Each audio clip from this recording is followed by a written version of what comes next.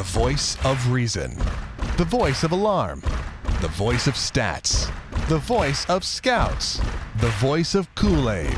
The voice of dismay. The voice of Dave-O.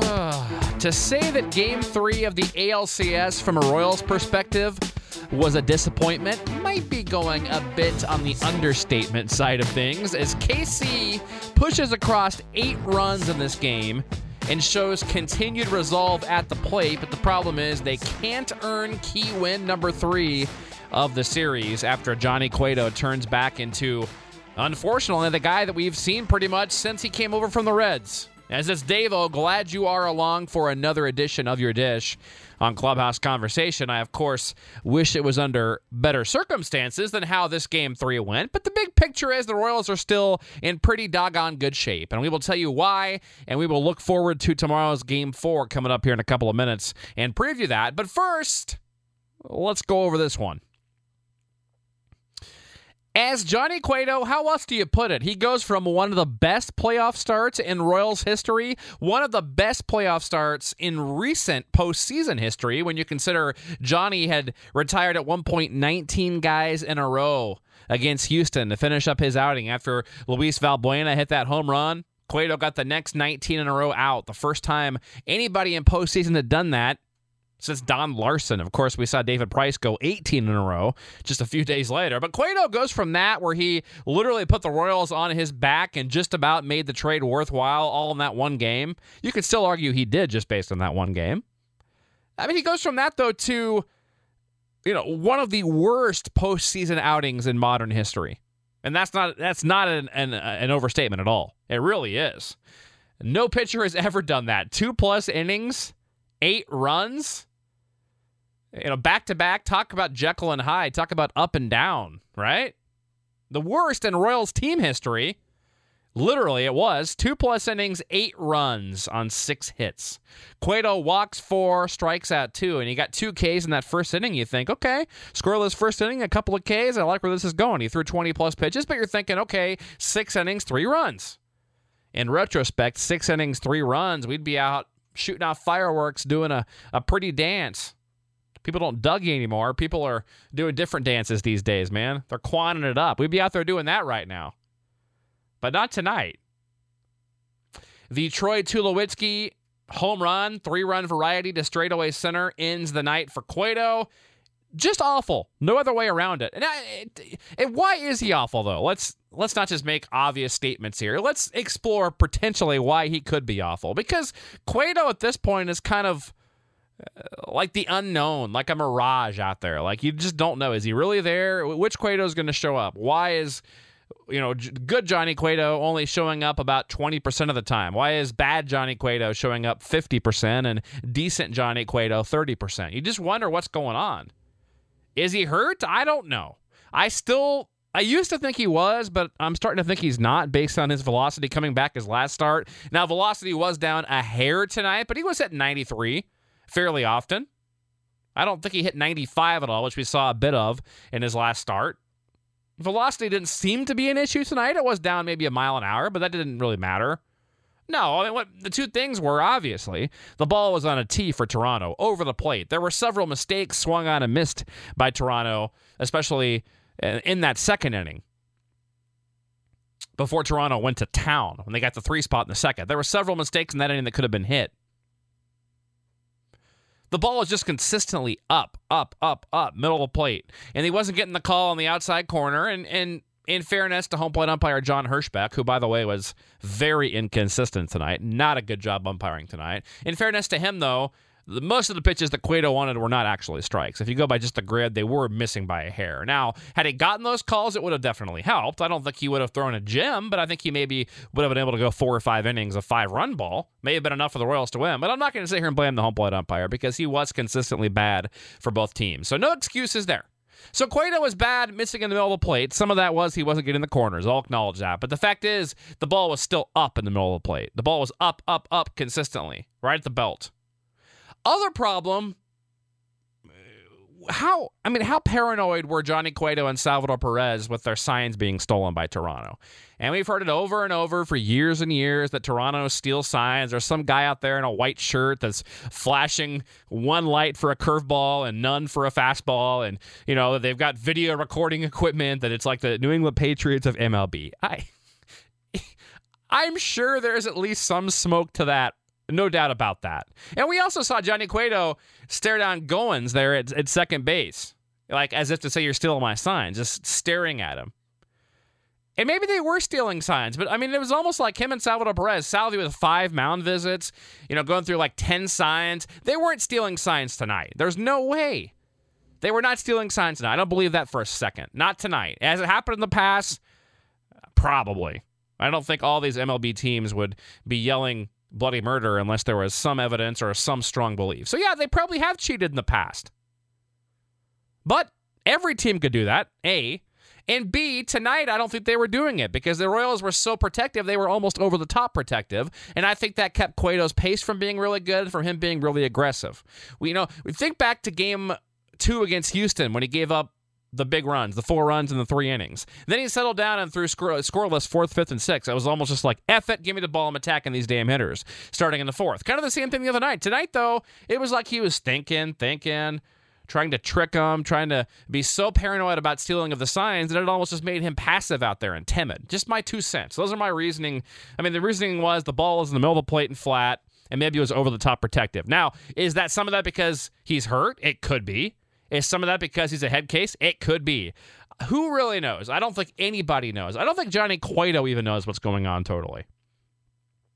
And I've been getting tweets at Royals Clubhouse. Does he even care? He smiled when he came out. Of course he cares. Why would you even ask that? The guy cares way more than you or I do. Because not only does he have 24 other guys in that clubhouse counting on him, including a couple of his best friends, one of which is Edinson Volquez. Not only that, and not only did the Royals get him, and the city has their hopes on him, Royals Nation does, but also he's pitching for about 150 different reasons, million of them to be exact. And that's gone down. He's not going to get 150 million now. He's probably, seeing himself into the 70, 80 million dollar range, or maybe getting to the point where he even has to take a 1-year high dollar contract to try to reapprove himself again. Maybe a 2-year. if this continues, if he's another bad outing like this in the postseason, it's going to keep hurting him over and over. So believe me, he cares. It's not that. I just don't know what's going on, guys. Maybe we'll find out someday. Maybe we won't. But hopefully it won't matter. Hopefully the Royals can overcome this, and I'll tell you why they are still in pretty good shape here coming up in just a few minutes. But back to Cueto and back to pitching in this one. If you want to look at the ERAs in this one, 2 full decimal point difference between Johnny Cueto and Chris Medlin, who, by the way, came in and did a nice job out of that Royals bullpen. Chris Medlin, let's go over his line. 5 innings, 2 runs, 3 hits.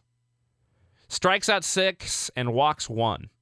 Couple of home runs allowed to Josh Donaldson and Mr. Goins, of course, who turned into, some hero tonight after being the GOAT and having himself thrown under the bus by Jose Bautista after Game 2 at the K. But yeah, Chris Medlin ends up with a 3.60 ERA compared to a 36 today.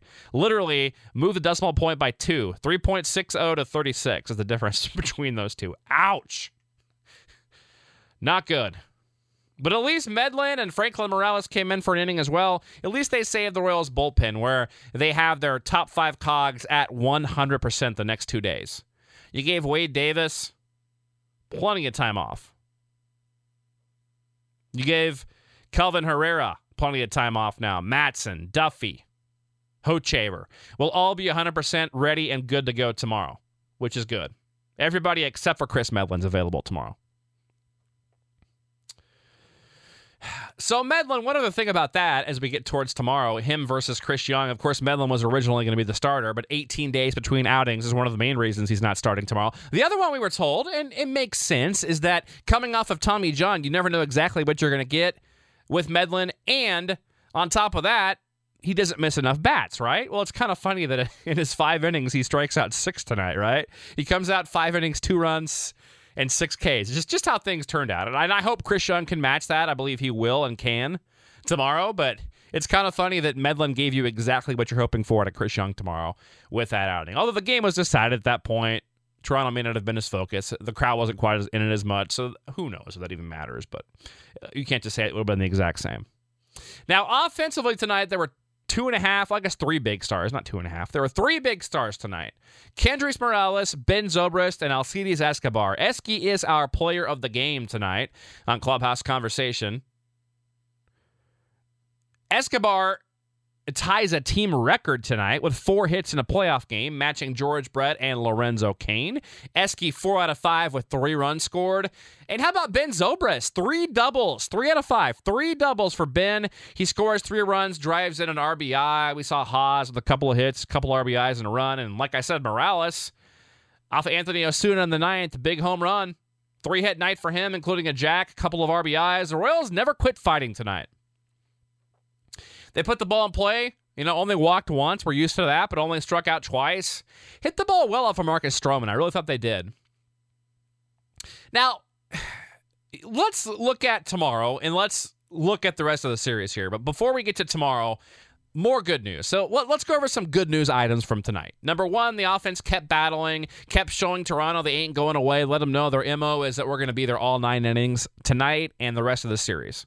Number 2, the bullpen was saved thanks to Mr. Medlin and Morales. Number 3, the Royals got at least a bit into the Toronto bullpen. They saw Osuna for the first time in the series, saw Sanchez out there. More positives include the fact that the Royals can feel pretty confident about facing A, R.A. Dickey, but B, knowing that they've got the remainder of this series, if it does in fact go the distance, only one guy who really worries you, and that's David Price. I mean, the Royals can hit Marcus Stroman again in Game 7 if it goes that far. We know they can hit Estrada, and they have hit Price. I mean, Dickey is a guy that shut them out back in early August. We'll go over that here in a second. But you feel pretty good about them hitting Dickey tomorrow. The good thing is the Royals know now. They've hit the closer from Toronto. They've seen Sanchez a couple times. They know their bullpen's much better. They know Toronto's pitching is not that good. They know they can score runs themselves. So if they get a decent pitching outing from Young and or Volquez, they should be able to notch at least one game here. So there is lots of good news here. But back to tomorrow. Chris Young, his first postseason start. And hard to believe, shockingly, this is his first ever appearance at Rogers Center. First ever appearance at Rogers Center. Can you believe that for Chris Young? He'll be opposed by R.A. Dickey. Now, Young did throw in Game 1 after that rain delay against Houston. A great job talking about missing bats. Struck out 7 in his 4 innings. 1 run with 3 hits. A couple of walks in that game. He's seen Toronto once this year, back on July 11th at the K. And that was a good outing for Young. 6 innings, 3 runs, 4 Ks, and 2 walks on 5 hits against Toronto. So 6 innings, 3 runs, first time he saw them. And KC will hope for a similar, if not exact, performance tomorrow. They'll look for 5 out of him tomorrow with the bullpen fresh. You're seeing, if the Royals have a lead, you're going to see Wade Davis, Matz, and Herrera combined probably for 4 innings tomorrow. Maybe Danny Duffy in there for an inning as well. But most likely, those 3 guys are going to combine for 4 innings tomorrow and get the Royals this win because tomorrow becomes a huge game. Now, R.A. Dickey pitched Game 4 of the ALDS, was not thrilled about having his hook pulled quickly as David Price came in relief that day. John Gibbons and Dickey not exactly real thrilled with each other after that game, especially on Dickey's end. Didn't openly go over the top, but made it known he could have gone further and would have liked to have stayed in the game and was surprised he was taken out. But, of course, back to Skipper. But you could tell he was not happy. Anyway, there's no bearing on this game, really, except for the fact that Dickey's probably not going to go more than 5 or 6 innings. He went 4 2/3 in Game 4, allowed 1 run against Texas as Price came in and cleaned up a mess. 5 hits, 3 Ks, and no walks. Saw the Royals once this year, did Dickey. And like I said, he was good. He shut down KC. 7 shutout innings back on August 2nd with 2 hits, 6 Ks, and 2 walks. So Dickey versus Young tomorrow. A pretty similar matchup. 2 guys that aren't going to go more than 5 innings, most likely. 2 guys that are aiming for 5 good innings. Both teams would take 5 innings, 2 runs out of their starters tomorrow. And if that happens, big edge to the Royals because, of course, they have the edge in the bullpen and a rested bullpen. The Royals need to get this game tomorrow. They don't have to get this game, but they need to because if you go back to 2-2, well, now Toronto's got all the momentum back. And Toronto has 1 more game at home. If Toronto wins all 3 of these games, the Royals are in trouble. The Royals have to split these next 2 games. Come back and do it tomorrow. Keep the distance between yourself and the Blue Jays. 3-1 is still a pretty big lead in the series. 3-1 is a nice advantage, especially knowing that you have 2 of the last 3 at home after that, and you only see the ace of Toronto 1 more time at that point. So the Royals have to find a way to get this game tomorrow if they can. A huge game. You don't want your back against the wall facing a must-win on Wednesday. To me, Wednesday would become a must-win if the Royals don't find a way to get this win tomorrow. I believe they will, though. We'll have it for you later tomorrow night here on Clubhouse Conversation later into the evening, and we'll talk to you then. Have a great night. Stay up, Royals fans. Lots to be positive about, and I do believe the Royals will find a way to get it done tomorrow, as they hopefully will see a nice outing from Chris Young and hit R.A. Dickey. Scoot up in the box, crowd the plate, take on the opposite field, and score some runs. Have a good night. Go Royals.